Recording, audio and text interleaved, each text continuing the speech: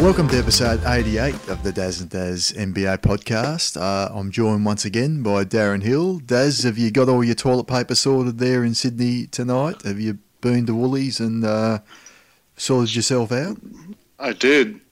It's funny you should start off with toilet paper and a question without notice, but I just got in a Twitter chat with none other than Todd Sampson of Gruen fame, who must have been away for a few days and come back and had a photo of, empty Woolies and said, how stupid are we, was his question. And I joined in the Twitter conversation. I said, Todd, just in case Twitter convenes to give you rhetorical answers and quippy gifs, let me show you a histogram. So I took there's data from Woolies Online of the number of suburbs whose Woolies stores have sold out of toilet paper. So I had a perfect bar chart. Number one on the list, right? Neutral Bay, right next door to me here in the North Shore. So, Daz, the short answer is 22 Woolies stores in the lower North Shore have been sold out of toilet paper. And I am pleased to say I had a lucky stash because I'm a no shit guy and didn't need to, schlep through the stores. But there's actually good data about this now, about who's well, I've got another two questions without notice on this. A, do you know anyone that is stocked up in toilet paper? And B, what would you say to a person who admitted to you they've stocked up on toilet paper? I do know someone. I'll keep her nameless, Deborah. And I go, what's wrong with you? Don't you, are you worried about suddenly getting the shits? What's wrong? And it was the perfect panic logic, Daz, right? Everyone else was getting it, so I wanted to make sure I had mine. So I'm like, hey, you're part of the problem. So she wouldn't, engage me on the efficacy of toilet paper correlation to coronavirus, which is nowhere to be found in healthy humans in Australia, by the way. She wouldn't engage that. Just, everyone else is doing it. Someone said to me the paper is. Someone said to me the paper is imported from China, and if they shut down all the trade from China, we'll have no paper imported, and therefore we won't be able to make the toilet paper. That is seriously, that's some spiritual stuff there. I mean, I think if we sort of dive into the Twitter logic here, Daz, that's some rich stuff here. I want to know who started it. Who was the first person in Australia or the world that went and said, I need to stock up on toilet paper? And then one person saw that person and went, oh, that's that person stocking up on toilet paper. I'm a cynic. I'm going to say Gina Reinhart holds stock in some pulp and paper manufacturer in Indonesian. And it's like that old experiment. It's like that old experiment where if you stand outside and you stare up at the sky in the middle of the street and then you see how many other people just stop and start staring up at the sky with you. Or maybe a more apt analogy is Forrest Gump when he's running across America and all these people just join him and then he just stops and they were like, why did you run anyway? He's like, I just liked running. I just like running, man. So this one, you just made me, I can't believe, welcome to the NBA pod number 88 here, Daz and Dazz and our 9 listeners. This is specifically developed and produced for Woolies, packaged in Australia from imported materials. Okay. All right. That's see, I've got you thinking now. There you go. There's some supply chain questions here. Very good. Well, this Vavel Luxury Soft Double Link embossed white toilet tissue 3-ply, 380 sheets. Man, this better last me a while. So no curries or no unwarranted chili sauce in my household until this stuff is back on the shelf, Daz. So, okay, Daz. You as well, sir. Yes. Well, look, let's get started with some NBA. This is what we're here to talk about. What we want to talk about tonight is the Eastern Conference in particular. I want to look at the top of the Eastern Conference. I've made a particular point of watching the teams that are going to be challenging the Bucks for supremacy in the Eastern Conference. Now, 4 of the top 5 teams that are playing against them have played against them in the last couple of weeks, and Boston's going to play them, I believe it's either this week or next week, so we're going to get to see Boston in action. I watched Boston against the Jazz as well, so I want to talk about all 5 of those other sort of contenders such as they are against the Bucks, how they went against the Bucks and what chance we sort of give them either of beating the Bucks this year, and if we say, well, they're not going to beat the Bucks this year, what's the prospects for these teams going forward? I think that's an interesting discussion to have. And then, of course, we'll also look at the game as the Bucks-Lakers from the weekend, and then if we've got time, we'll have a few questions without notice about the rest of the Eastern Conference after that. But I wanted to start with the first game, which goes back a couple of weeks ago to the Raptors, the Bucks at the Raptors, and this was the first game that really impressed me from Milwaukee's point of view, because the Raptors are on a 17-game win streak. The Bucks are coming in second night of a back-to-back. They squeaked out the win over Washington the night before, which Washington, while not a great team, play very fast. So I thought the Bucks are going to come in maybe a little bit gassed from that, maybe not quite on their game right from the start.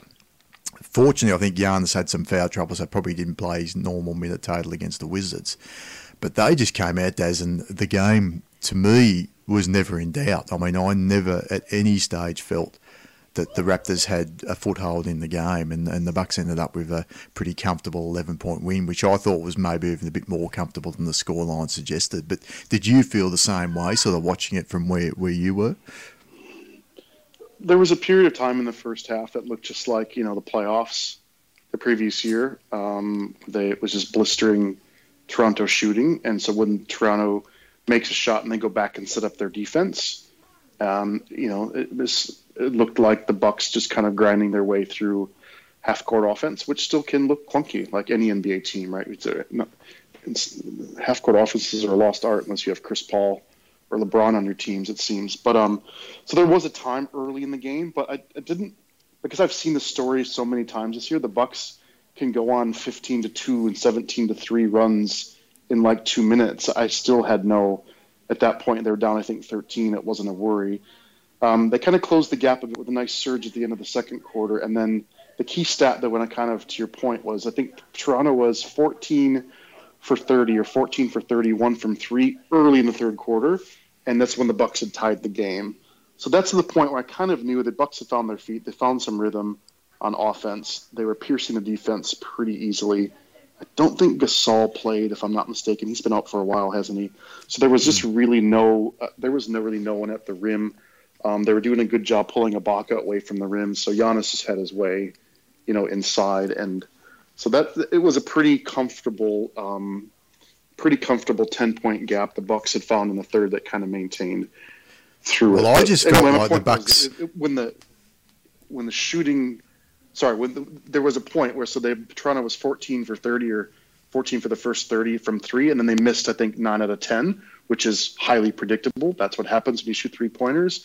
Those 9 or 10 misses in a row, long rebounds, Bucks in transition, Toronto on their feet, can't set their D. Bucks are terrific at causing mismatches, and of course Giannis in the open court, unique, right? And so that's when they just sort of put their foot on the throat, and Toronto just never had enough to kind of claw back into it. So it felt to me like a game. Yeah. It felt to me like a game where the Bucks basically said, if you can shoot 60% from three, hat tip to you, you're going to get the win. But that's what you're going to have to do to beat us. And and I think the Raptors, to me, in that game were constantly taking the shots that the Bucks wanted them to take. And the Bucks played the percentages defensively, and eventually the percentages caught up with the Raptors. So the Raptors, and I think it's sort of encapsulated, I think, where the Raptors are. They are the second best team in the East, but they're not at that Bucks level yet. But I don't think they have another level to get to. Whereas I think there's one team in particular that I'm going to argue later that I think does have another level to get to, but they're just not as consistent night to night as what the Raptors are. I think the Raptors are a very consistent team. They've shown that with their win-loss record. You don't win 17 games straight without sort of turning up every single night. But they don't have that, and that's what obviously missing Kawhi does to you. Yeah.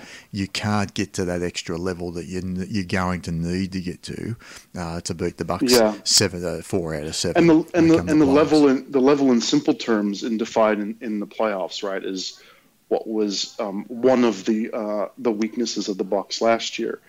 was, again, just the simple ability to have enough ISO scoring, right? When defenses really dig in and games are tight and they need to just create a shot. And that's where I think if I'm a Toronto fan, I think you're starting to see that you've been playing with house money. And I think as April turns to May, you're probably going to be, happy that you're leaving the casino, still up, but probably knew you weren't going to win the jackpot. Is that Giannis and Siakam? That's an easy matchup for Milwaukee. Siakam couldn't get around Giannis.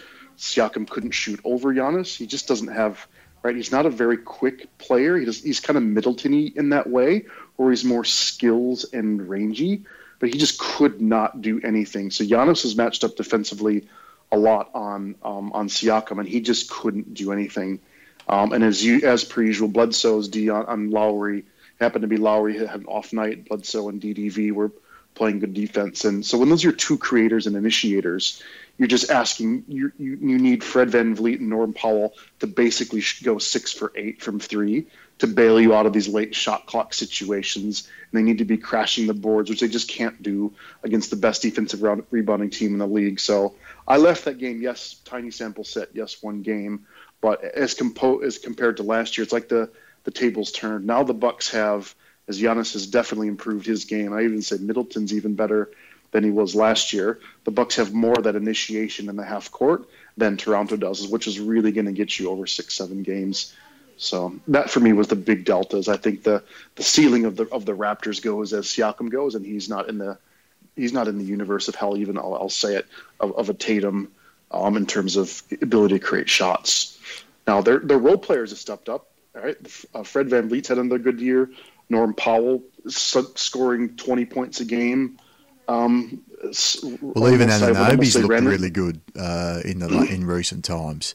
Anunoby, he's inconsistent, but I agree. But that's the one where, man, if I could have that draft over taking Anunoby over DJ Wilson, right, man? Oh, what a fit he'd be on pretty much any NBA team. And shooting 38% from three this year. Yeah, there's a guy on the rise. Like he doesn't have the offensive skill set of a Siakam, but there's a player in there and Anunoby. But so yeah, look, that was a pretty comfortable win. The gap was pretty obvious, and so I'm interested to hear more about your thinking. If I heard you correctly, that you think the Raps still are the second best team, and does that mean where you think they'll finish in the conference, or do you mean that's your likely Eastern Conference finalist against Milwaukee? I think it is their likely Eastern Conference finalist because the team that I have that I think is the biggest threat to Milwaukee, who we'll get to, is probably going to be in that 4-5 slot. So I think it's going to be. I think the Raptors are better than the Celtics, and we can even get to the Celtics next if you wanted.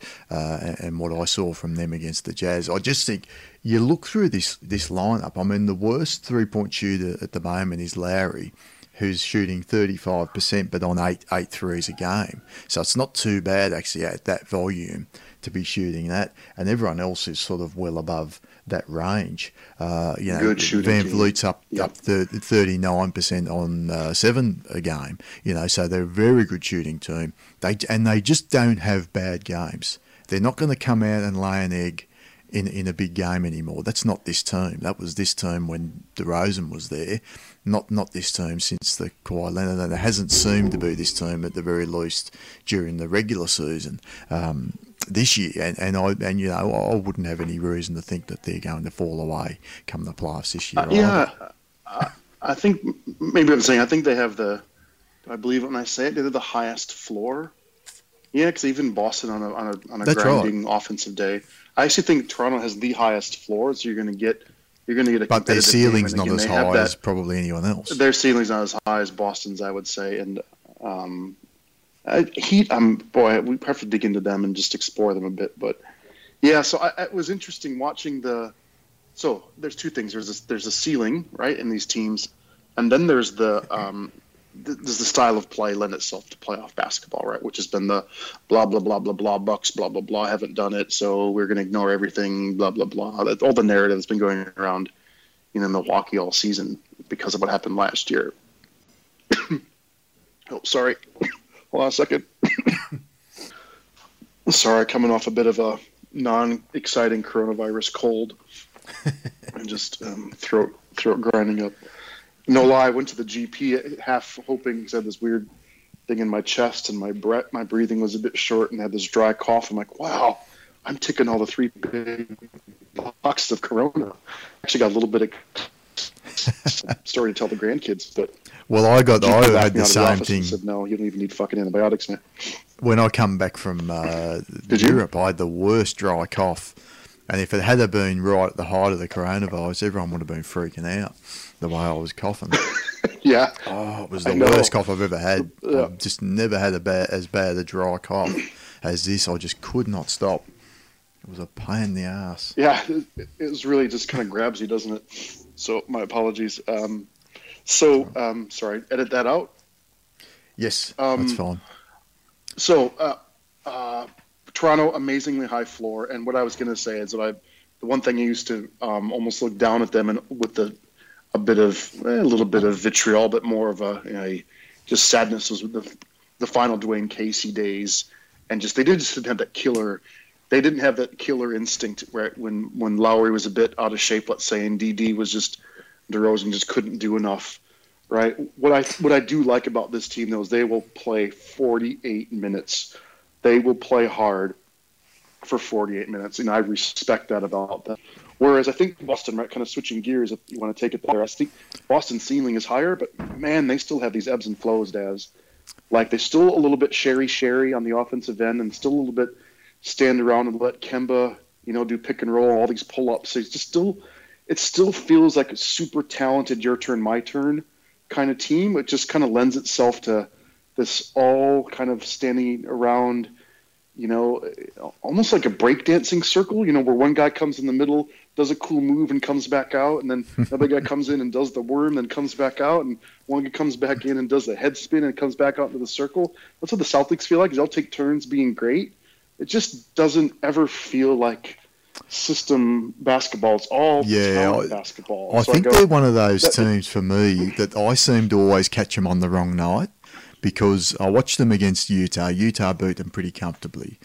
I watched them against the Spurs a few weeks ago. The Spurs absolutely spanked them in Boston, and the Spurs, put it mildly, haven't been having a great season. I watched them against the Bucks when they lost a few weeks ago. It must have been a number of weeks ago now. I did see them earlier in the season when they beat the Bucks, but it was not exactly a performance for the ages by them. So, and then you sort of hear the Jason Tatum stuff, and Jason Tatum gets hot for a week, and all of a sudden he's going to be the MVP for the next 4 seasons, if you believe the Boston Central national media. I totally believe it. Yeah. There's a lot of hype around this team, but at no stage have I looked at them and thought I always sort of look at them and think they're at least a player short. I just don't think we've had and I mean, Daniel Theis has had a nice season. Don't get me wrong, Cantor's the same player he's always been. You can't play him when the games get tough, but I still feel like they're a big short.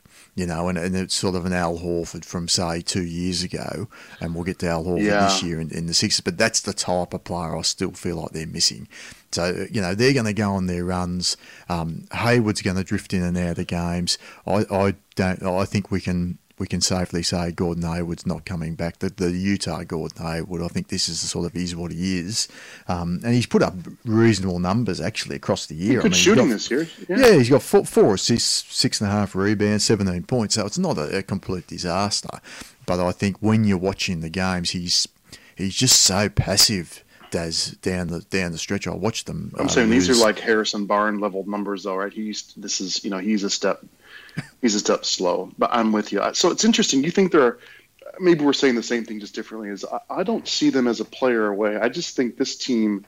I know the defensive rating would tell me differently, but watch today. I'll be honest. I just watched clips, and it's all about confirmation bias theater here on Daz and Dazz, right? So. My love affair for the Oklahoma City Thunder. The Celtics had a big lead in the third quarter, and they just got bloody dissected. They got dissected today by who other than Chris Paul, right? So my point is when Kemba Walker is your point of attack defense, right, and or Hayward up there guarding the 2s and 3s. Now, granted, Jaylen Brown, I think he had a sprained ankle, so he wasn't. Look, he doesn't guard point guards mostly, but I think Jaylen Brown's he's been out for a couple games, but. Chris Paul got wherever he wanted, however he wanted on the offensive end. And I go, that's where I think is the big weakness in that defense. When Kemba's, you're putting him through pick and roll after pick and roll, or putting him out on the island with a playmaker like a Chris Paul. Chris Paul just pierced that defense and did Chris Paul things, right? Which is, the jump pass inside to a cutter, the, hit 4 or 5, mid-rangers, those, it looks, you might as well be a dunk for Giannis, Chris Paul from the elbow, like that shot's going in. So that's what I saw that team today. And again, confirmation bias theater here. I just thought, yeesh, there's just some gaping holes on the defensive side that just lends itself, right? When they have a little cold stretch on offense, it lends itself to them giving up easy buckets. And that's why if they're kind of constantly kind of having to crawl out of deficits, they're just, that's then maybe when, to your point, maybe they're one guy away from being able to climb back from being down 6 points with 4 minutes to go. It's going to take something pretty unique for that to happen because their defense has so many holes in it, particularly with Hayward and particularly with Kemba. Well, even Mike Conley was having a day out against them on the weekend for Utah, and Conley has not had a great year, which we've touched on a few times. So when Mike Conley's having his way, they had problems at the point of attack. Now, part of that is down to Jaylen Brown being out, but they've also got no rim protection. And that's a bad mix to have, obviously, when you're trying to defend teams. Yeah. And I just feel like they're a little bit like Houston in the West at the moment, where they're not quite as bad as Houston. But I think over a 7-game series, teams are going to work them out, and they're going to work out what the weaknesses are. They're going to force them to take the sort of shots that you want them to take in terms of, let's let Kemba try and take over the game. Let's let them play their ISO ball, which I think Kemba Walker and Tatum can sort of fall into that trap a little bit if you get them that way, thinking that way. So I think that's where, and Toronto are a smart enough team, I think, to get them to do that. So I think clearly I wouldn't be surprised. I mean, it could be Boston, Philadelphia in that first round, so that could be an interesting matchup in and of itself. But I'd fancy Boston to get through that, but I just don't know that they're going to have enough. It's funny. The player that I'd like to have seen them hold on to is Aaron Baines. I think if Aaron Baines was on this team, it makes a lot more sense, and I'm a lot more confident in their ability to go forward. Now, I don't Jesus, know. You're not kidding. You're not kidding. They couldn't have foreseen what he'd do in the World Cup, and then whatever that was called. Sorry, just quick sidebar. Did you see what he did the other night? I saw the box score. I didn't watch the game. Yeah, he now holds the record for most NBA points in a game ever scored by an Australian. Right? He scored 37 points, Daz. He hit 8 or 9 triples, something like that. So, yeah, he has outscored. Who had the record? Would have been Paddy would have had, I think. Paddy would have had. Paddy scored 30 a few times. Yeah. I know Ben Simmons scored 30 once, but Paddy got 35 for the Spurs.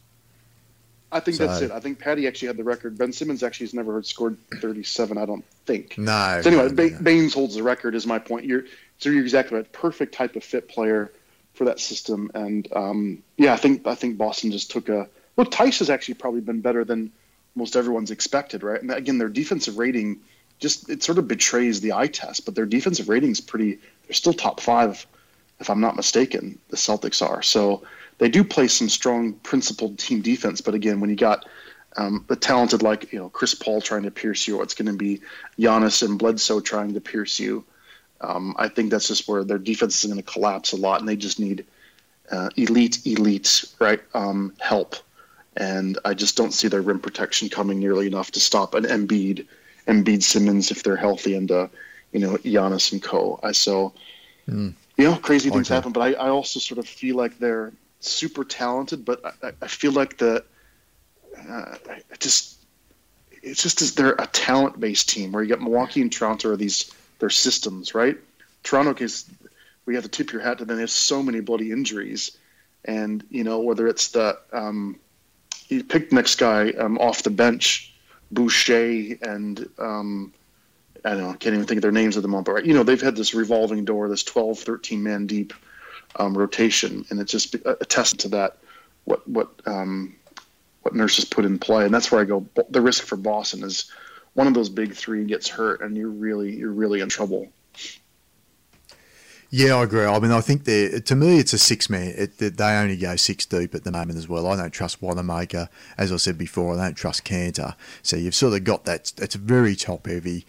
There's a few injury-prone guys within that six as well. So one of those guys goes there, now all of a sudden you're down to five guys you can trust.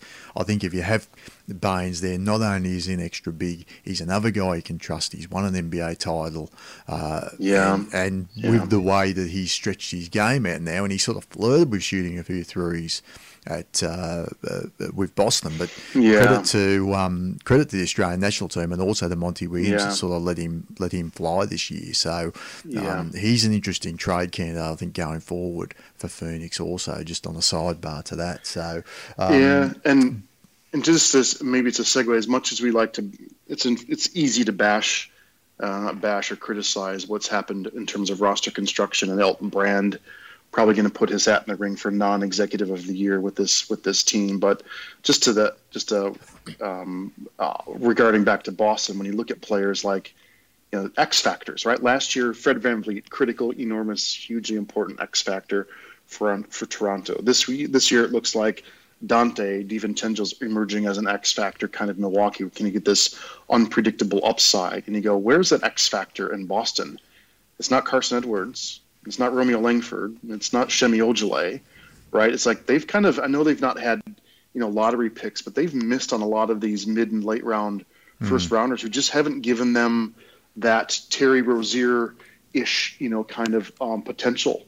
When you need a Lou Williams or a Montrezl Harrell or a Kyle Kuzma or a George Hill, Dante DiVincenzo, you need that, or a Fred VanVleet, type of performance. I think that's also where, to your point, I think they're a shallow team, and they play a lot of minutes compared to the Bucks. And I think it's because they just don't trust. I just don't think they have got enough this talent, and they've not filled the pipeline a bit. Where, again, easy to bash Philly. It looks like it's small sample sizes, but they might have something in this Matisse Thybulle if he can, he can shoot, and even Shake Milton with his, the day that he stole the headline from Giannis's 40-20-10 game or whatever it was all about Shake Milton and a losing effort in Los Angeles. Yeah, so, I'm not buying Shake Milton stock just yet, Daz. But I take the point. Well, let's move on. There's another two teams that I watched against the Bucks, and these two teams I think we can. So I think with Boston and Toronto, I think we're both in agreement that they're good, solid teams. Not quite good enough to beat the Bucks this year, but I think there's also some positive signs for the future. Tatum certainly has taken a step forward this year. There's no question about that. Yeah. And I think the development of Siakam, the development of Anunoby in Toronto gives them some hope as well. But both teams probably a player short. I'm not sure who that player would be. Probably an upgrade to an existing player for Toronto, and I think with Boston a totally new player needs to come into that team. Which they've got ways of bringing that player in too, Daz, in the off season. I think so. Watch this space. I think both of those sides I expect to contend next year as well. With the Bucks and whoever else is sort of pushing up to the top of the Eastern Conference. But let's quickly go to Philly first, because I watched I basically watched the competitive portion of the Philly Bucks game, which is to say I watched about 5 minutes of it. Ben Simmons came on and played that game, had a back injury coming into the game, went straight into the locker room. They said this was expected. He was going to be worked on every time he went off the court. There was clearly he'd done something to his back when he came down on the play. He immediately left the court and didn't return and hasn't returned to the court since. I mean, if you're a Philly fan, how worried are you now looking at this roster construction, the fact that they're really locked into this team in many ways for the future, because beyond this season, because this season certainly seems like it's almost a wash, isn't it, from here? Yeah, you'd have to be, if the panic button is, you're probably getting blisters and all the people pushing the panic button, right? I think this is it's full-blown crisis. And I think it was a crisis even before Simmons' very worrying injury, which, quick sidebar, I had a nerve impingement a couple years back last time I was fit and that is a really, really tricky thing to get right. And so if and it's there's only so much you can do, right, to try and get the whatever bone, tendon, muscle tissues are impinging on the nerve to release them back. And number two, there's just very, very hard to predict the time it takes for nerves to heal, right? It can be measured in days or it can be measured in months. And that's the tricky thing with a nerve impingement type injury, which again, I'm not a bloody doctor, but I learned this because I had quite a scare with one a couple years back. So that's obviously any injury like that is a worry. But look, I think this, again, I'm probably more harsh than many. I think the Al Horford signing is a mitigated disaster, a gargantuan contract for an aging guy with a theory of him playing. I think their theory was to have the biggest lineup in the league to kind of go against the Bucks, and or a theoretical finals appearance against either a Clippers or Lakers type of roster. But one, he can't play the four. That's very, very clear. And number two, that giant contract means he's been pushed to the bench. Now you're spending $109 million on an aging bench center who is redundant to your best player. That's a major problem, right? Major problem number two, I can't help but think, but could they have kept Jimmy? Could they have kept Jimmy and or JJ Redick instead of Horford? I don't know, and I don't know the circumstances, and I don't think we know the details about exactly why Jimmy left. And it sounds like it was Philly's choice though, right? But man, oh man, Daz, I see how this team plays, and I think that initiator, that wing defender, the alpha in the locker room, and the guy at the end of games is sorely missed. So I think they've whiffed both in terms of cost of Al Horford and the opportunity cost of what it might meant for keeping like a Jimmy or a JJ Redick. And then again, it's like my Andrew Wiggins argument. I just don't understand how it can be defensible to pay a fourth player, Tobias Harris, $1 bazillion. Again, if you had so many other options open to you. Yes, I know that they already they bought into the sunk cost fallacy because they paid so much to get him. They thought, well, we have to keep him now. Yes, of course they had bird rights, so I get how that works. But I just can't. I don't know how anyone can justify paying Tobias Harris $30 million a year to be your fourth guy, right? To kind of coast through on he's a nice player. There's nothing wrong with him. He is a really good NBA player, but he's either surplus to requirements and doesn't get nearly enough touches, right? Or wouldn't you be better off again with like a Rocco type player, who can just be a spot up shooter and be a much tougher defender and rebounder. So I don't love that fit. And then again, this age old question of they just haven't gotten anything in terms of a secondary playmaking and initiators. Ben Simmons has to create everything, and he's not very good in the half court because he refuses to shoot, stroke, can't shoot. And Embiid obviously needs to. It works very well with the ball in his hands, and then to just it just kind of gets all clunky, very heavy post based kind of offense, Daz. And I haven't gotten into the injuries yet, so I go. It's just there's nothing neat about it. I think Brett Brown is on borrowed time. I think the Horford cost and opportunity cost is severe. Don't know if they can keep Richardson, who's a nice player. Well, Richardson hasn't played that well, though, to be honest. I mean, Richardson, I would have expected a bit more from him as well. Yeah. I mean, he's only shooting 32% from three, so his shots fall on the way. I think they were hoping that would have been high 30s. Yes, he can play. He's down to 32.5%. You're right. Yeah, but I mean, it was that bad. He showed much more in Miami. I would have expected him to be much better this year. I think Embiid's play's taken a step back this year. I think that's been a dirty little secret there. I mean, for a big man like him, now you look at it and say, well, he's shooting 51% from the field from two. That's not good enough for a big man. And I know, and then you look at the 3-point percentages where he's shooting, nearly 4 a game. 34. To go to 34%, which is just not good enough. Like, why is he even shooting those shots? So, and he's gone. Yeah. He's now 23 points a game. I understand he's not getting as many shots up as probably what he was, and his usage isn't the same as what it was when he was up there averaging near 30. But still, I still feel like his overall game's taken a step back. I think he settles for too many bad shots. And this is why this offense has struggled so much.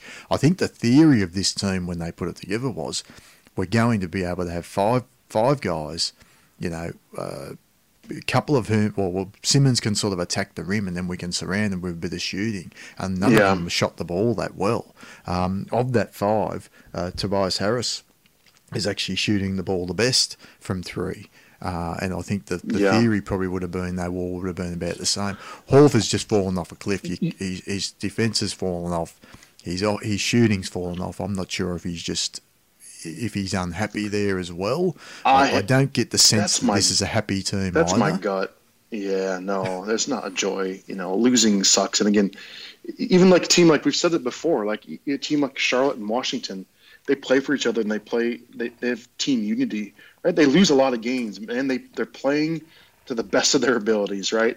There's nothing more demoralizing than having the team unclear roles, changing roles. Right, and just again, I got to say, it's coaching in the half court. I know it's not been an easy job description for Brett Brown, but he has not unlocked this team at all. That's just not fun when no one's optimized, right?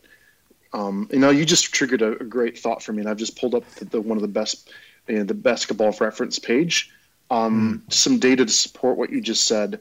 Joel Embiid, so percentage of his field goals attempted by distance, right? So last year, 34% of all of his shots were next to the rim, 0 to 3 feet. This year, it's down to 24%. Oh, that's dramatic decrease. That's a massive decrease. So shots from 3 to 10 feet, so in that lane, it was 21% last year, down slightly to 19%.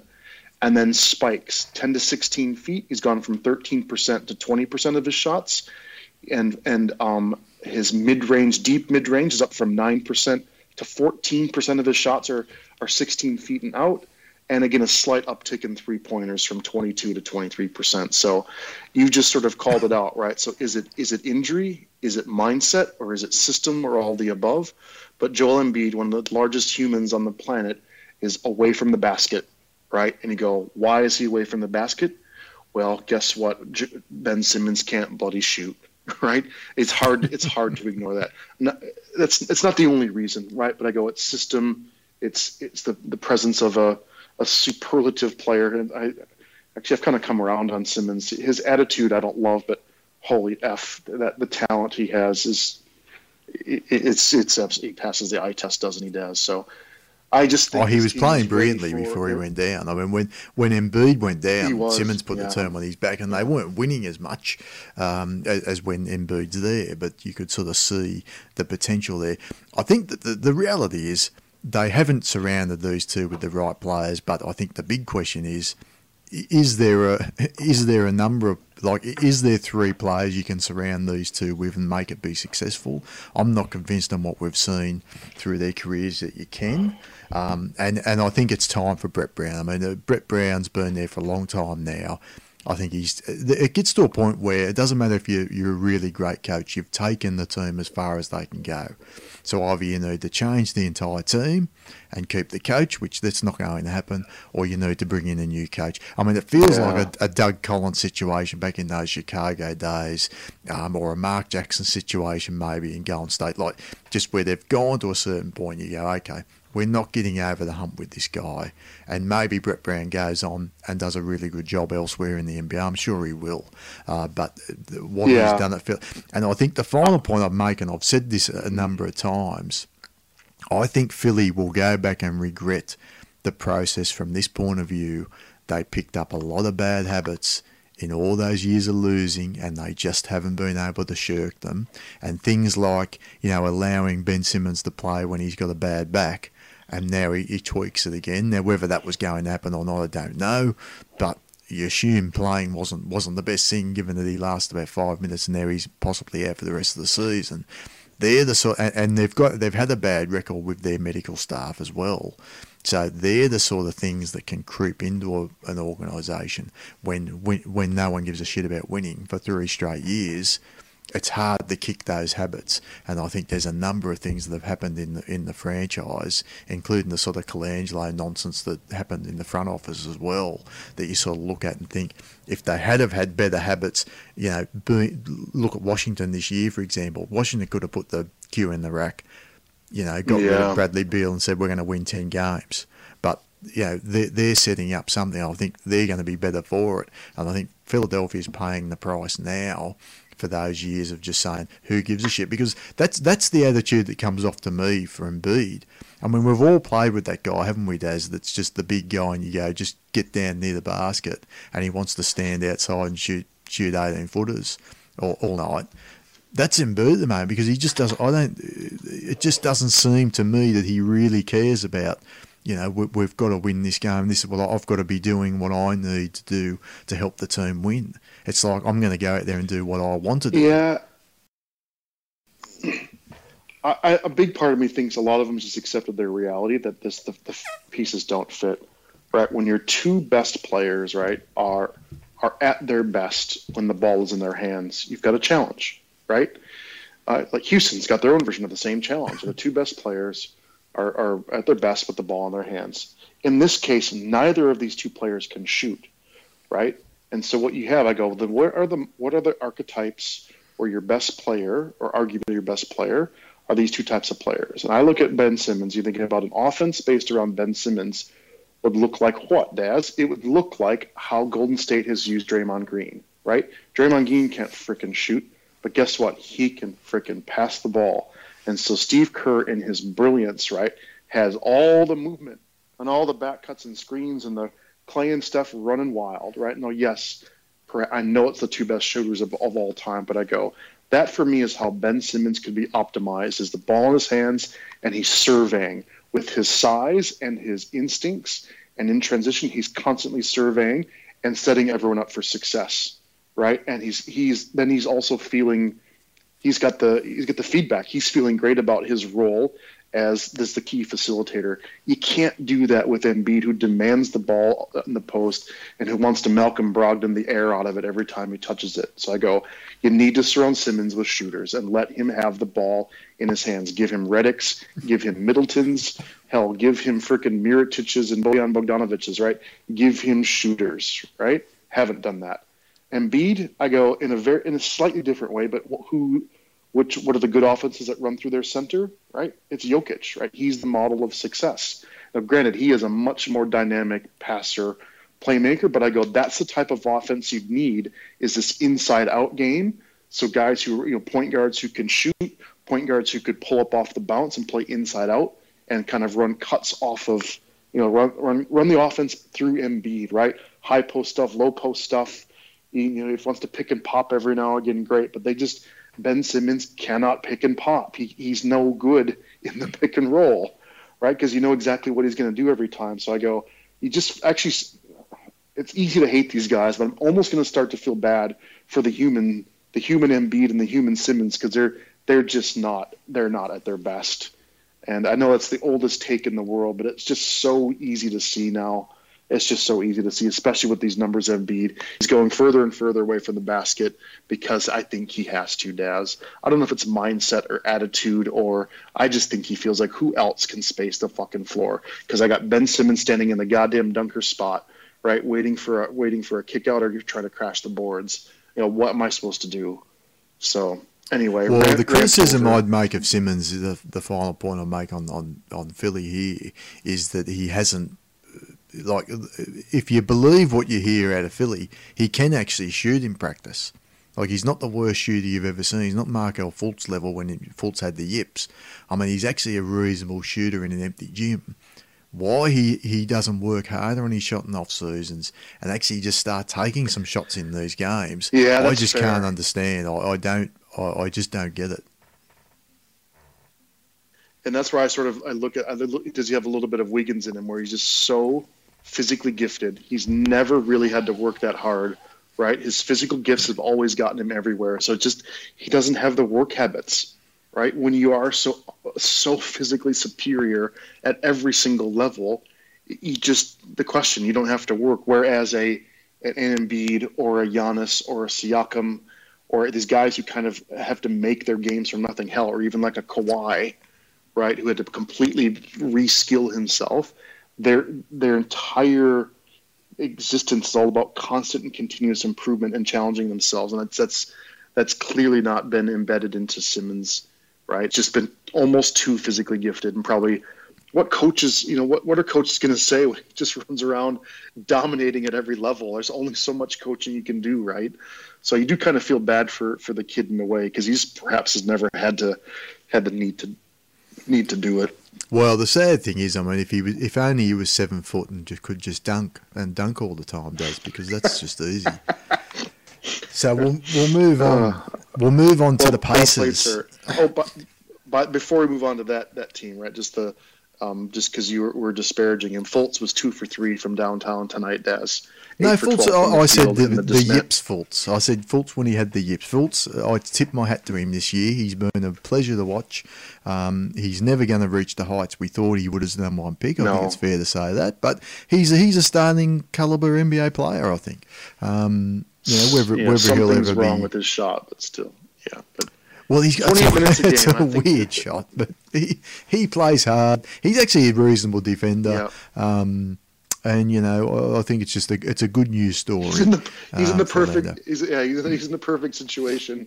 There's just no media attention. Nobody cares about South Florida. He just it actually is a good spot for him. It'd be good to see him have a moment in the playoffs. They'll be in the playoffs. It'd be good to see him come out and maybe score 20 points or something and dunk on and hit a few shots. So, look, the next team I wanted to talk about was the Pacers. I watched this game and this was against the Bucks, of course, the game they had there. And the Bucks jumped out to, I think it was a 19-2 lead. I wondered if the Pacers would crack 10 points in the half. Their defense just looks so helpless. Their offense looks so helpless against that Bucks D. And the Bucks D was just on automatic, Daz. Like, every player knows where he needs to be.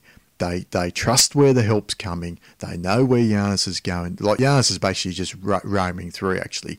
Brook Lopez is the important guy in the defense. In terms of protecting the rim. He is so smart, Brook Lopez, in terms of being in the right position. And every time the Pacers thought they had an open shot, there's just someone there and they're either getting it blocked, putting up a bad shot, turnovers. It was just really impressive by the Bucks. Yeah. Not so impressive with the Pacers. Thankfully for them, Doug McDermott came out in the second quarter and lit it up for about 17 points. So they got it back to 2 points by the half time. But then the third quarter, the Bucks said, "Well, let's get serious again." And I think once the two starting fives were out there, the Bucks were just so much better. It was the bench, the Pacers bench. I think in the end, Nate McMillan pulled the stars again pretty early in the third and just decided to go with the bench guys because they were playing much better. But in the end, the Bucks far too good. I think they won in the end by about 19 to 21 points. So and that's been the story of those games, because I watched a couple of those Pacers Bucks games. So there's no question the Pacers are a fair way behind the Bucks at the moment. The big question for them continues to be, what's Vic Oladipo going to look like next season? I think it's fair to say we're not even going to get a 60% of what he was this year.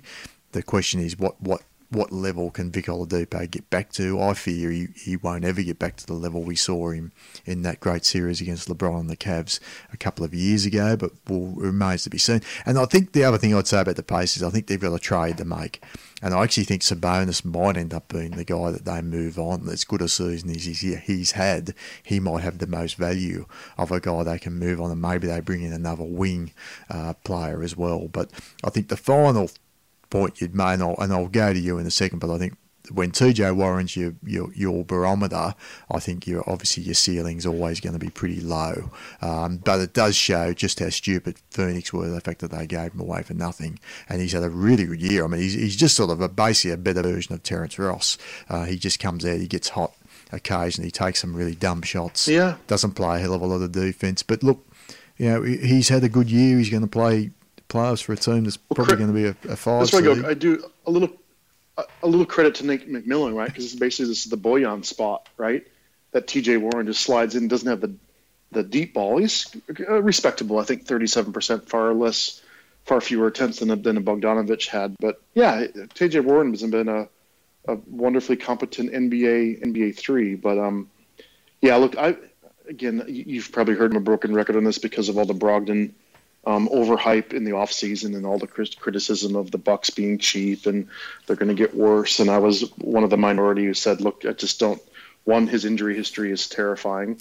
Why I know this, because I know what the posterior chain of injuries looks like. And surprise, surprise, this is his fourth or fifth injury of the year. Brogdon has this. It's a quad tendon. It's the one that attaches to your hip, right? And the hip connects down to the hammy, where he has all these hammy and feet problems. It's just the posterior. It's the backside of your body chain, right?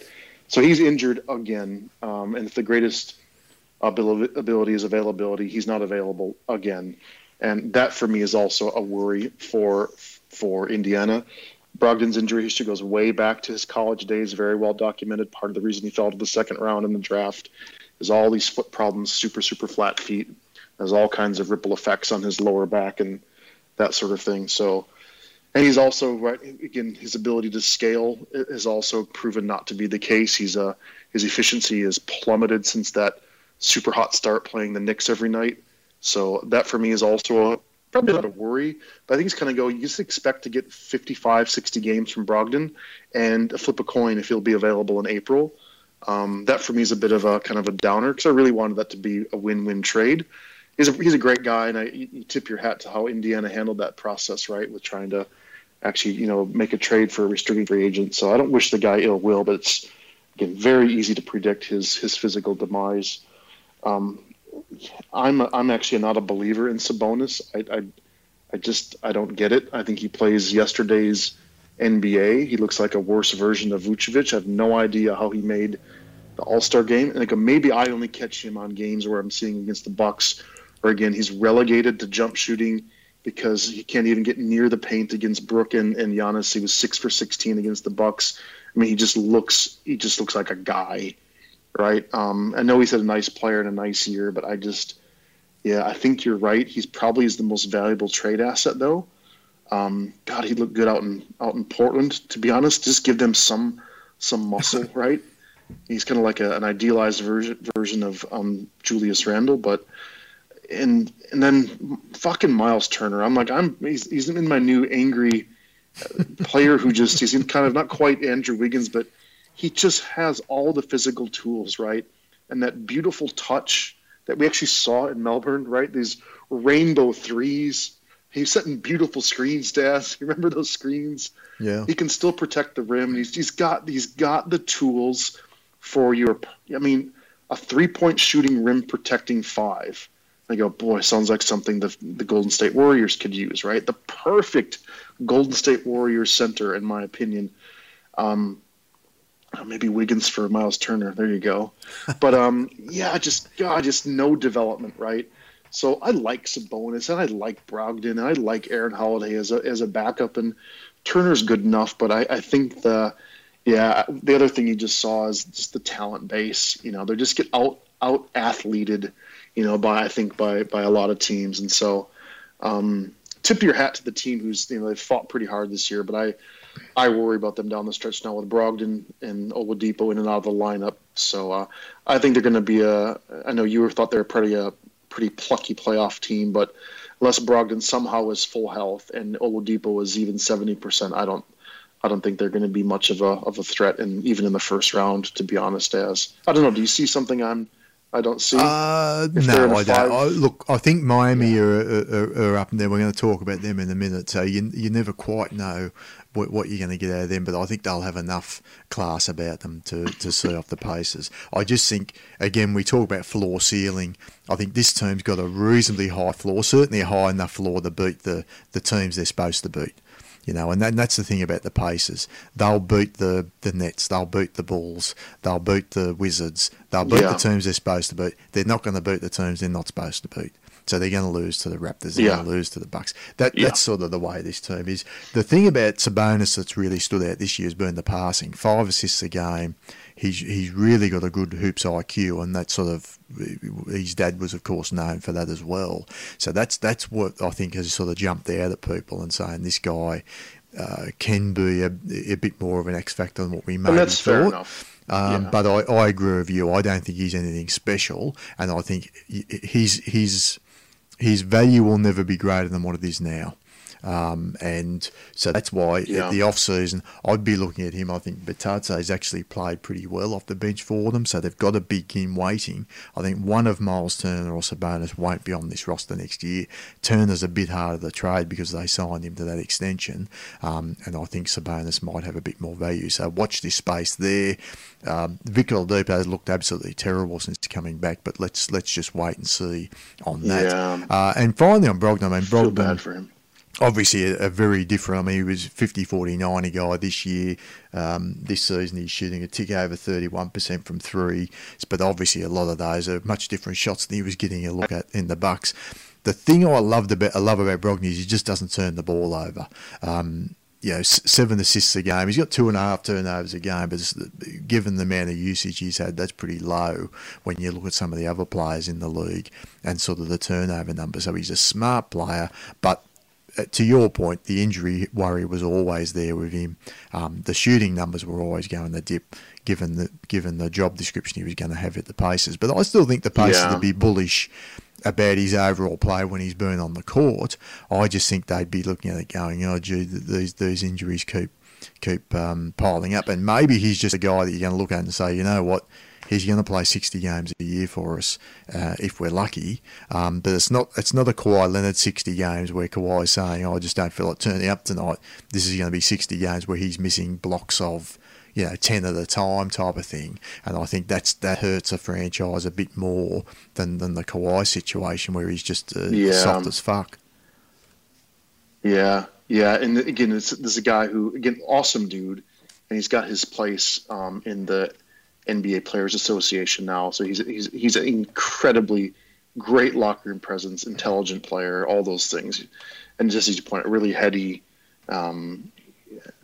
great control of the game. But if this chain of injuries, so the two things, one is the actual missing time, but two, there's the cumulative effect for a guy who's not the most athletic guy, right? He's a bit rigid, not exactly quick. That for me is the big worries, or where he's just not going to be able to get his shot off, right? That's the big worry for him. And I don't know how much that's because he's been shooting much more off the bounce, or because he's just not getting a bit enough space to get his shot off, both from 2 and from 3. That's the worrying effect for a guy like this who needed every ounce of athleticism to kind of, get defenders on his hip and to get a bit of space to shoot the 3, because he has a really slow release. And it proved this year, actually. I saw a bit of that early in the season. But, yeah, I think the best hope for these guys is, I think you've named it. I think Turner has got upside in him in a better situation. But I think you're right. He doesn't have the trade value of a Sabonis. As counterintuitive as that sounds. And who knows, if you get Vic optimized, even 90% Vic, and put the ball back in his hands, then I think you'll see old Brogdon playing off the ball like he did last year in Milwaukee with Giannis and Middleton and Bledsoe breaking down defenses, and him in these brilliant catch and shoot. He is great attacking a closeout off a catch and shoot. So that's, you have the Bucks penetration, pierce the defense, kick to Brogdon. And if he didn't have the quick wide open, he could attack with his big body. He's actually a pretty good closer at the rim last year. So he is great as a secondary playmaker, initiator. He can penetrate enough, he can finish enough, and even, and obviously shoot the 3 from a standstill position. So I hope the best for him. But I think Indiana's a pretty quiet exit this year. Even if they get the 4 or 5 spot, or 5 or 6 spot, I think they're going to be against an Indiana, or I guess you'd have the walking wounded. Technically, I guess them and Philly could still finish 5, 6. Well, here's a question without notice, though. Whose future do you feel better about, Indiana or Philadelphia's? Geez, that should be an easy answer for Philadelphia, shouldn't it? It should be really easy. But they're going to have to blow up their whole front office and their coaching staff again. And gosh, they got the ball. I'm still going to say Philly, but because they can get so much trade value. So assuming they can pull the trigger on a Simmons and Embiid, I think they have to trade one, Daz. So I'd still say Philly, but they also have probably the downside, where I got to respect, again, the different roster building paths available to these teams at the moment, right? So, but that's an interesting question. Yeah, still Philly, but it's actually not a. I lean Philly, but it certainly wouldn't surprise me if the Pacers win more games than them over the next 4 years. and they look like they're going to win more games Yeah. than this year. So it certainly wouldn't surprise. But I think that the ceiling's certainly high with Philadelphia, and they've got more assets to make more moves that they certainly would need to make. Let's talk the final team. Now, this is the game I watched where the Bucks got beaten reasonably comfortably in the end as well. Let me make the case, Daz. I think if there's a team that's going to beat the Milwaukee Bucks in the Eastern Conference, it's the Miami Heat. And let me tell you why. If you're going to beat the Bucks, what's the recipe for it? And we saw it last year with Toronto. And Toronto, people, you got to remember, they beat them in 4 straight games. Right now, if Milwaukee win any of those 4 games, I think Milwaukee win the series. So that's how sort of tight it swung. But I think you need to get hot for those 4 out of 7 games. Doesn't have to be 4 straight necessarily. But you need to have hot shooting from a number of different guys that just can't miss. You've got to be able to throw someone on Giannis one-on-one that can at least slow him down. You've got to have guys that can defend the point of attack. And you've got to be able to put lineups out there where everyone's a threat to score at any different stage, and everyone can handle the ball, right? To make that Bucks defense work overtime every single time down the floor. And I think that's what Miami have. The question with Miami, I think, is going to be in the end, are some of those guys going to make the shots? Are they going to have a Fred VanVleet type series from a Duncan Robinson, for example, right? Is Bam Adebayo going to be able to guard and slow down Giannis enough over the course of those 4 games that they would need to win to do it? But I think the recipe's there, Daz. I'm not sure that they're going to be able to put it together. And to be honest, it wouldn't even surprise me the inconsistency they've had across the season if they went out in the first round. But I think second round, they're going to be in that 4-5 slot. I would have loved to have seen them make a push up to the 2-3 and get the Bucks in the Eastern Conference Finals. But did you see anything? They've beaten the Bucks twice now. Actually, have they beaten the Bucks 3 times? Or I think they only twice. The first team to beat the Bucks twice. No, they're 2-0 though. They've only played twice. Yeah, once. That's right. They're only team to beat the Bucks twice this year. So, but did you see anything in those 2 games, particularly the game last week, that gave you a moment's pause to think, well, this is a team that's going to give us some problems in the playoffs? Yeah, but I did, and it was all the reasons you stated, and it was similar to when the Bucks lost to Toronto last year, which is right when you have a good enough defender, and I'm not anointing Bam Adebayo, but him and Kawhi are good enough, to be able to slow Giannis at the point of attack and force him to give the ball a little bit earlier, and not just bully, his way under the rim at will. So I see that they've got that formula, and then you just need crazy shooting, right? And that's what they did. But I go, that's what the Bucks defense is engineered to do, right? So by the same token, right, the Heat starters also didn't shoot very well. They didn't get anything inside. It was Jay Crowder hit 5 or 6 3-pointers. Olynyk didn't. Well, that's the thing, and that's why I'll stop you there, Daz. They all just. Yeah, I'll just stop you there because the Bucks give up a lot of threes. We know this. But they give up the threes they want you to take. And this is where we go right back to our first conversation with the Raptors, right? Yeah. And that game against the Raptors. And I felt like the Bucks are just giving them the shots they want them to take. And they're saying, if you're good enough to hit them, good luck. You move on. We'll lose tonight. Yeah. This is the worry I have. I think the Heat can get hot enough where they're hitting those threes. And if you give Duncan Robinson some ridiculous threes, the dude's shooting 45% on 8.5 takes a game, he's just been on fire lately. That's a guy that can make 10 threes wherever you're giving him up. And I think the Bucks defense is so disciplined and so automated. I'm not sure they're going to be able to say, well, we're going to change things up. I think they're just going to trust the math and keep doing what they're doing. The Heat's the team that are good enough and random enough to maybe do what the Raptors did to them last year.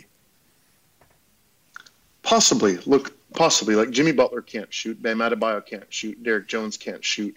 Kendrick Dunn a bit all over the place. So I hear you. But right, they only have 1 to 2 starters who can actually shoot. And so that's the big dilemma you have when it goes back then to coaching matchups and rotations, right? Was when Bam, Jimmy, and Derek Jones, 3 starters can't shoot, what do you do? And how do you do that? So you need the Crowder, Olynyk. I don't know what Tyler Hero's injury situation is, but yeah. So you're not wrong, right? I guess on paper, but I think if those players were in the starting lineup, I'd be a little more nervous. So I guess because this particular game was a freakish outlier. They think they were 18 for 37. They shot 49% from three, and the Bucks were 20%, right? 7 for 34. As I said to you offline, the chance of a double outlier shooting performance in the same game, multiple standard deviations away from the average, in either direction is like 1 in 20 chance. A 5 or 6% of NBA games have a double outlier performance. The risk is that the Bucks defense, as you said, is engineered to allow 3-pointers and completely not let you anything in the paint. Where I do give them credit, right, is like Toronto, is they will play fucking hard for 48 minutes. You're not going to get a breath. Where Philly and Boston, you're going to find a breath. I'm sorry. There's going to be times in the game where oops, Hayward and Tice did something, and suddenly it's a Bucks 7-0 run, right? There's enough blips where Embiid did 2 pull-up threes in back-to-back possessions, and Simmons threw one in the stands, and it's a 8-0 run. There's enough of those which you just can't have deep in the playoffs, where Miami's disciplined, so long as Goran Dragic doesn't get ejected for his knee to George Hill, which should have got him suspended. No, really, it was Hill got injured. He fucking kneed him right in the fucking balls. I don't know how that didn't get more press, but anyway, he's in my. He learned that in his 2 days in San Antonio when we drafted him before we traded him to the Suns. Yeah, cocksucker. But look, they play hard. They have a ton. They play hard, right? We've known that about them. Iggy, I saw him play. He doesn't have his, legs yet. He's looking better. So he's looking a bit better each game. But yeah. You're right. He's on defense. He's looked pretty good the last few games. The shot's not quite there yet. But he's looked better than probably what I thought he would.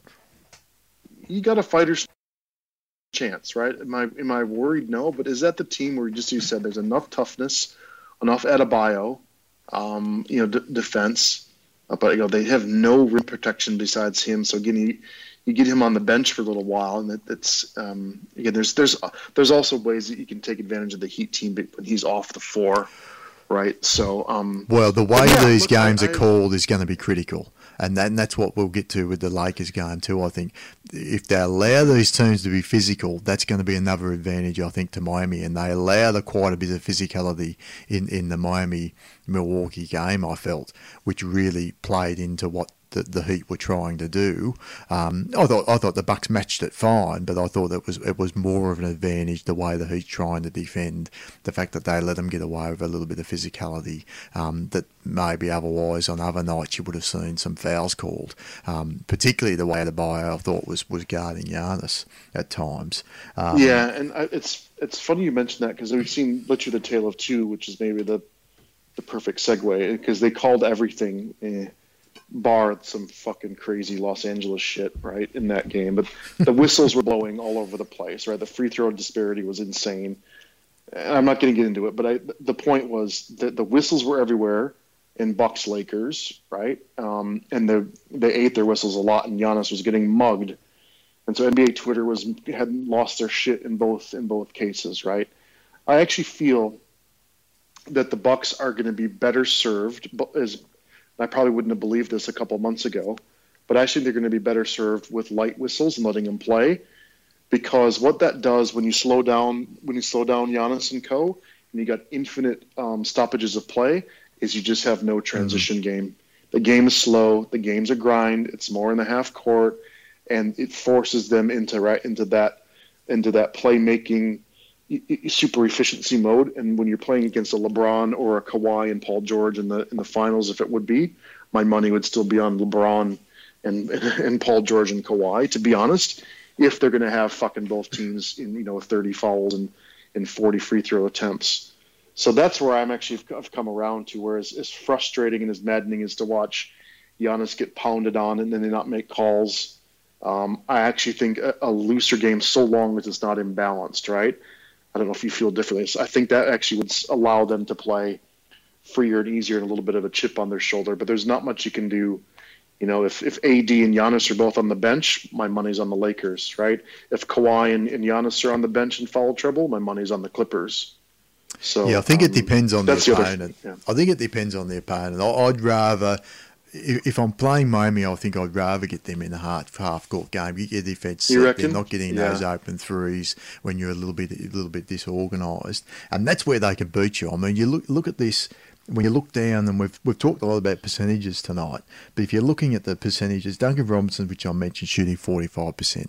Kendrick Nunn, who's a real streak shooter, he's shooting 35% overall, but we've seen him catch fire. Jay Crowder's shooting over 40%. Goran Dragic over 38%. Tyler Hero 39%. He's not out for the season either. He'll be back in a few weeks, I think.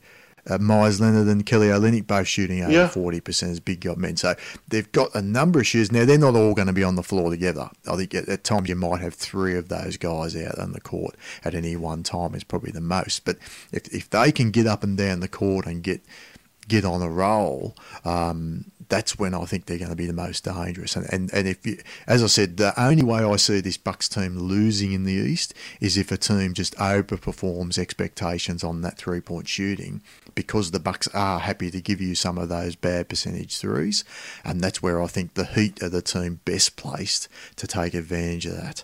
And really, at the end of the day, I think the Bucks have always said we're going to trust the math. The math didn't work out in their favour last year. It was.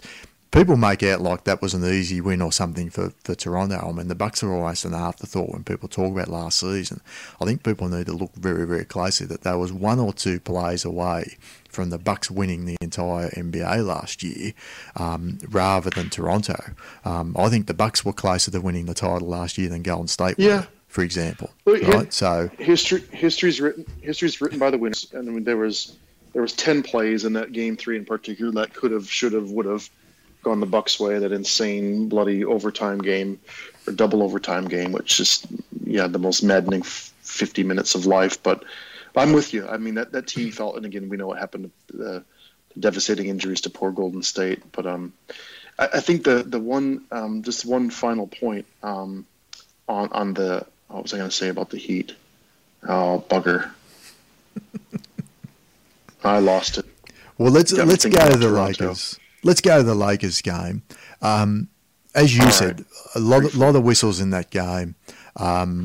No rhythm, no flow in the game whatsoever. It was a game I couldn't take anything out of, Daz, to be honest, other than that. No. I thought to myself afterwards, I'm now fully prepared for the LeBron James MVP conversation to start. It's not a conversation I'd have. I think Giannis is that far out in front. It's not funny. I think LeBron's had a great year, don't get me wrong, but I think he's a clear second in that race. But look, it certainly showed me the Lakers are good enough to go toe-to-toe with this team without having anything crazy happen. I think if both of these teams play their absolute best, I slightly favour the Bucks, but by Gee, it's going to be a close series, Daz. Yeah, if you allow me to go that far in advance, right? So you had obviously the major. So two things. I don't think we learned a lot either. I mean, both teams were right. The whistles were all over the place, and it just ground the game to a halt. There wasn't lots of flow to it. Both teams actually played pretty good defense, I thought. So defense was pretty strong. And again, the major takeaway, right, was just the whole planet holding her breath. I don't know if did you. I didn't watch it. I won't let myself watch the Giannis buckling the knee play. But everyone thought it looked like ACL stuff, which remarkably is only a knee sprain, and so he's going to sit out for a little while.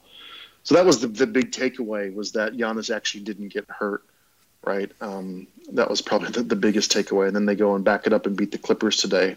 So I think if you're a Lakers fan, you got to be feeling pretty good about life right now. With Giannis, you're probably not sad that he's injured, but he's not injured seriously. So it means the number one overall NBA seed is probably well and truly in play now. Because I have no doubt the Bucks will rest Giannis extra long.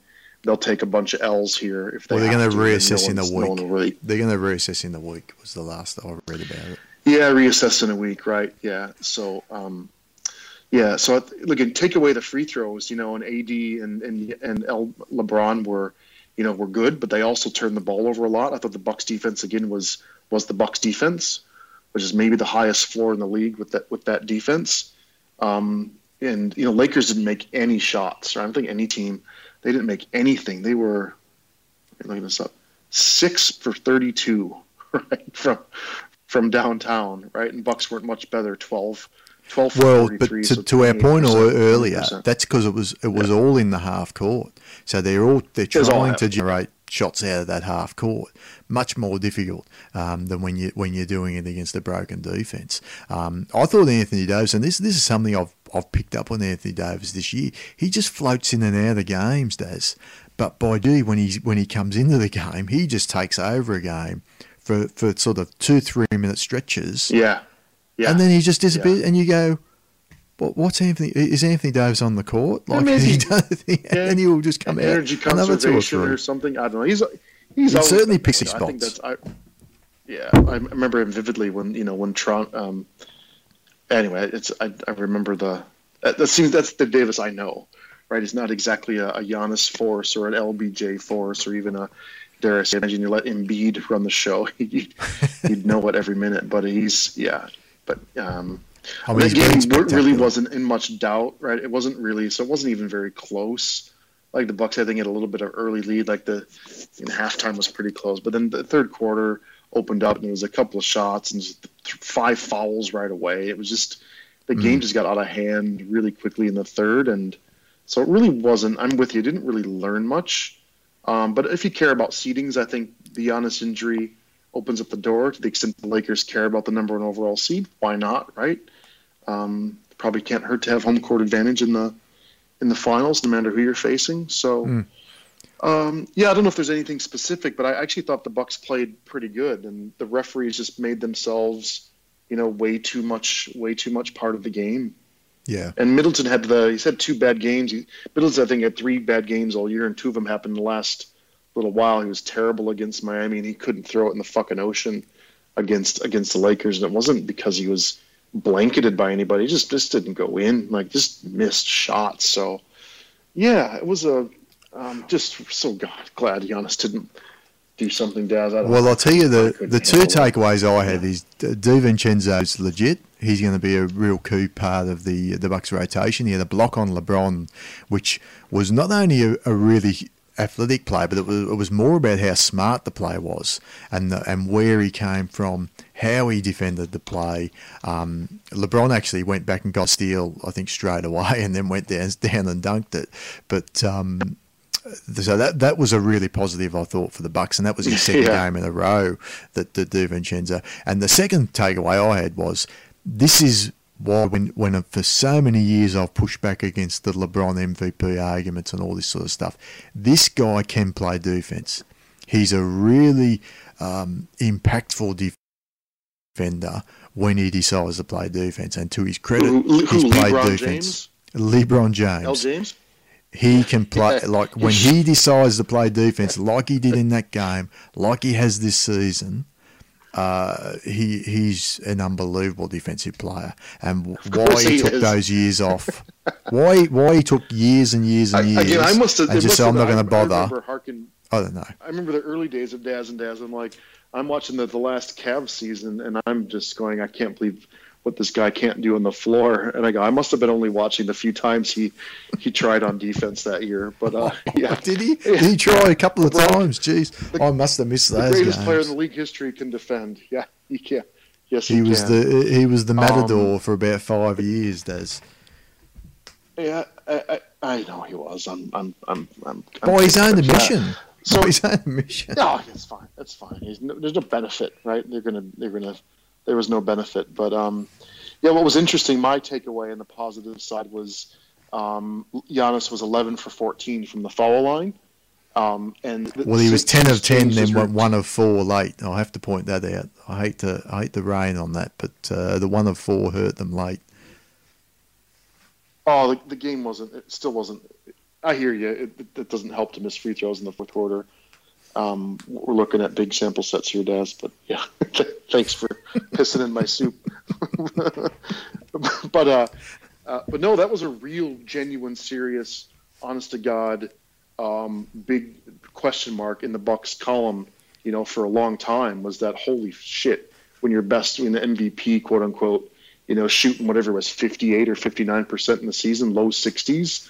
You're like, that's a genuine concern. That's a hack-a-shack situation waiting to happen in the playoffs, especially with fatigue, especially with pressure.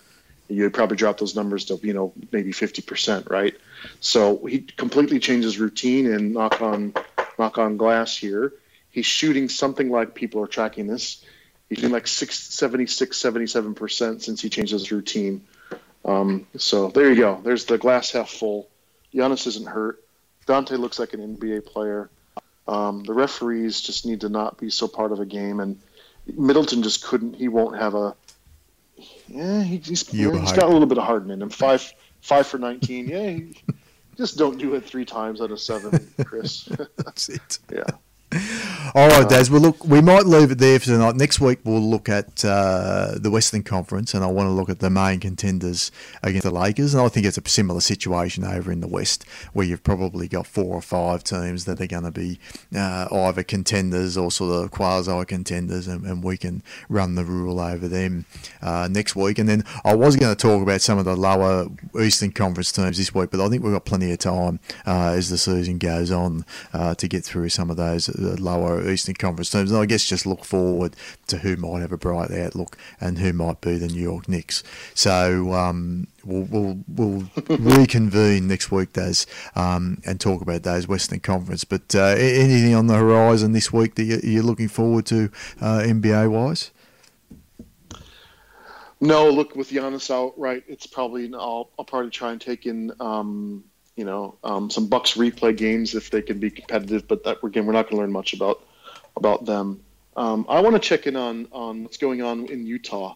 That's a team I got my eye on, I think, this week. It sounds like Conley might be finding his feet a little bit, and I might hate watch some more Houston Rockets losing.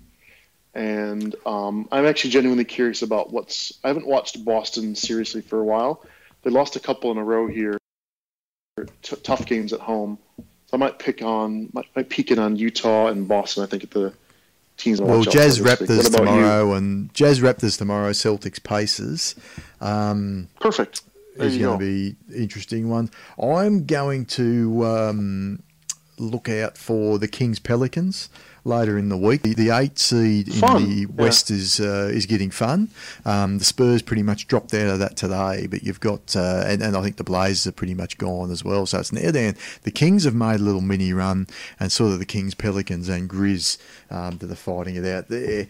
And that Bucks Celtics game is on Friday, so I'll probably make sure I have a bit of a look at that as well. I just want to see how the Bucks are performing even without Giannis, and see how the Celtics match up against them. I know it's a tough one with no Giannis there, but let's see who steps up, and let's see how Buds approaches it, and what sort of whether there are changes in system from the point of view of no Giannis being there. So that's going to be the 2 interesting games that I'm going to be checking out as the week goes on. So, but look, happy to talk again, Daz. Yep.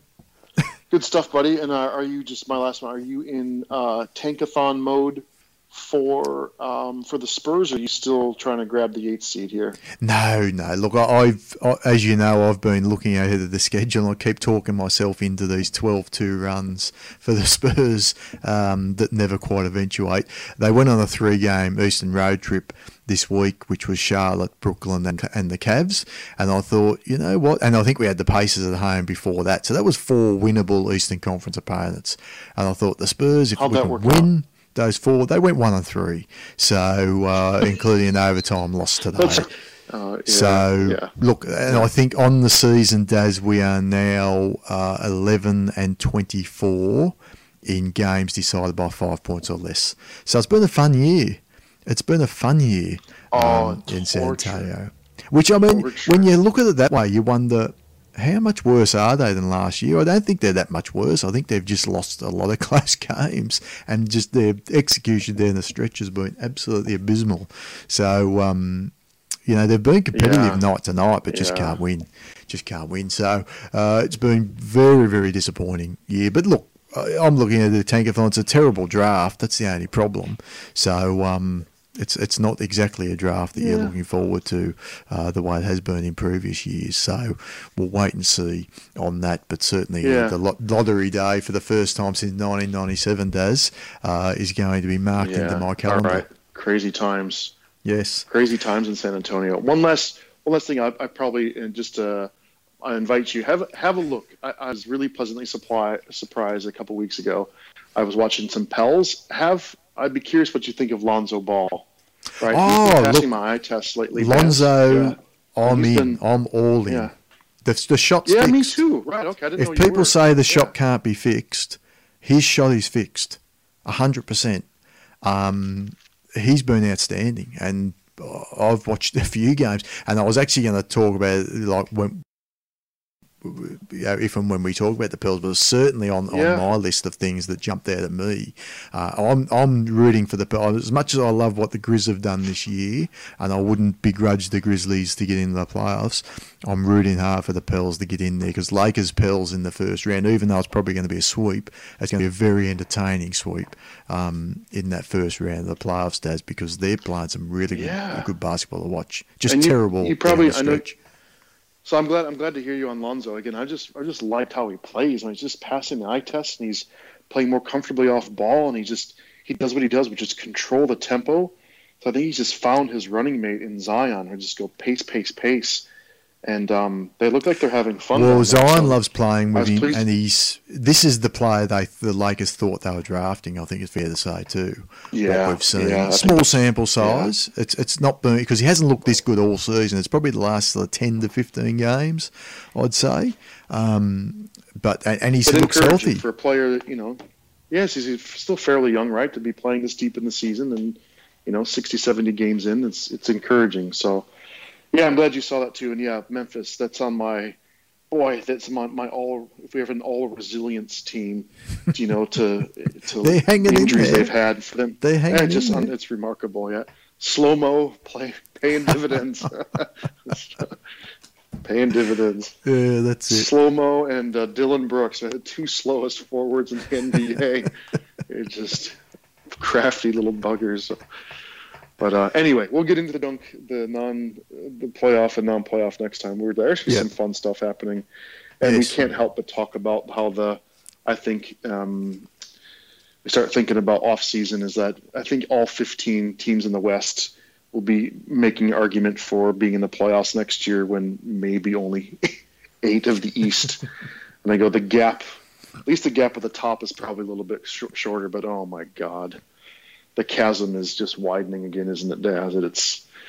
It's not getting any better. It's not getting any better. No. Anyway, all right, buddy. Okay, mate. Have a good one. I hope you hang on to that toilet paper, mate, and we'll see where we stand on that front next week. I'm going to do a celebratory wipe right now. Thanks, buddy. Thanks. Bye.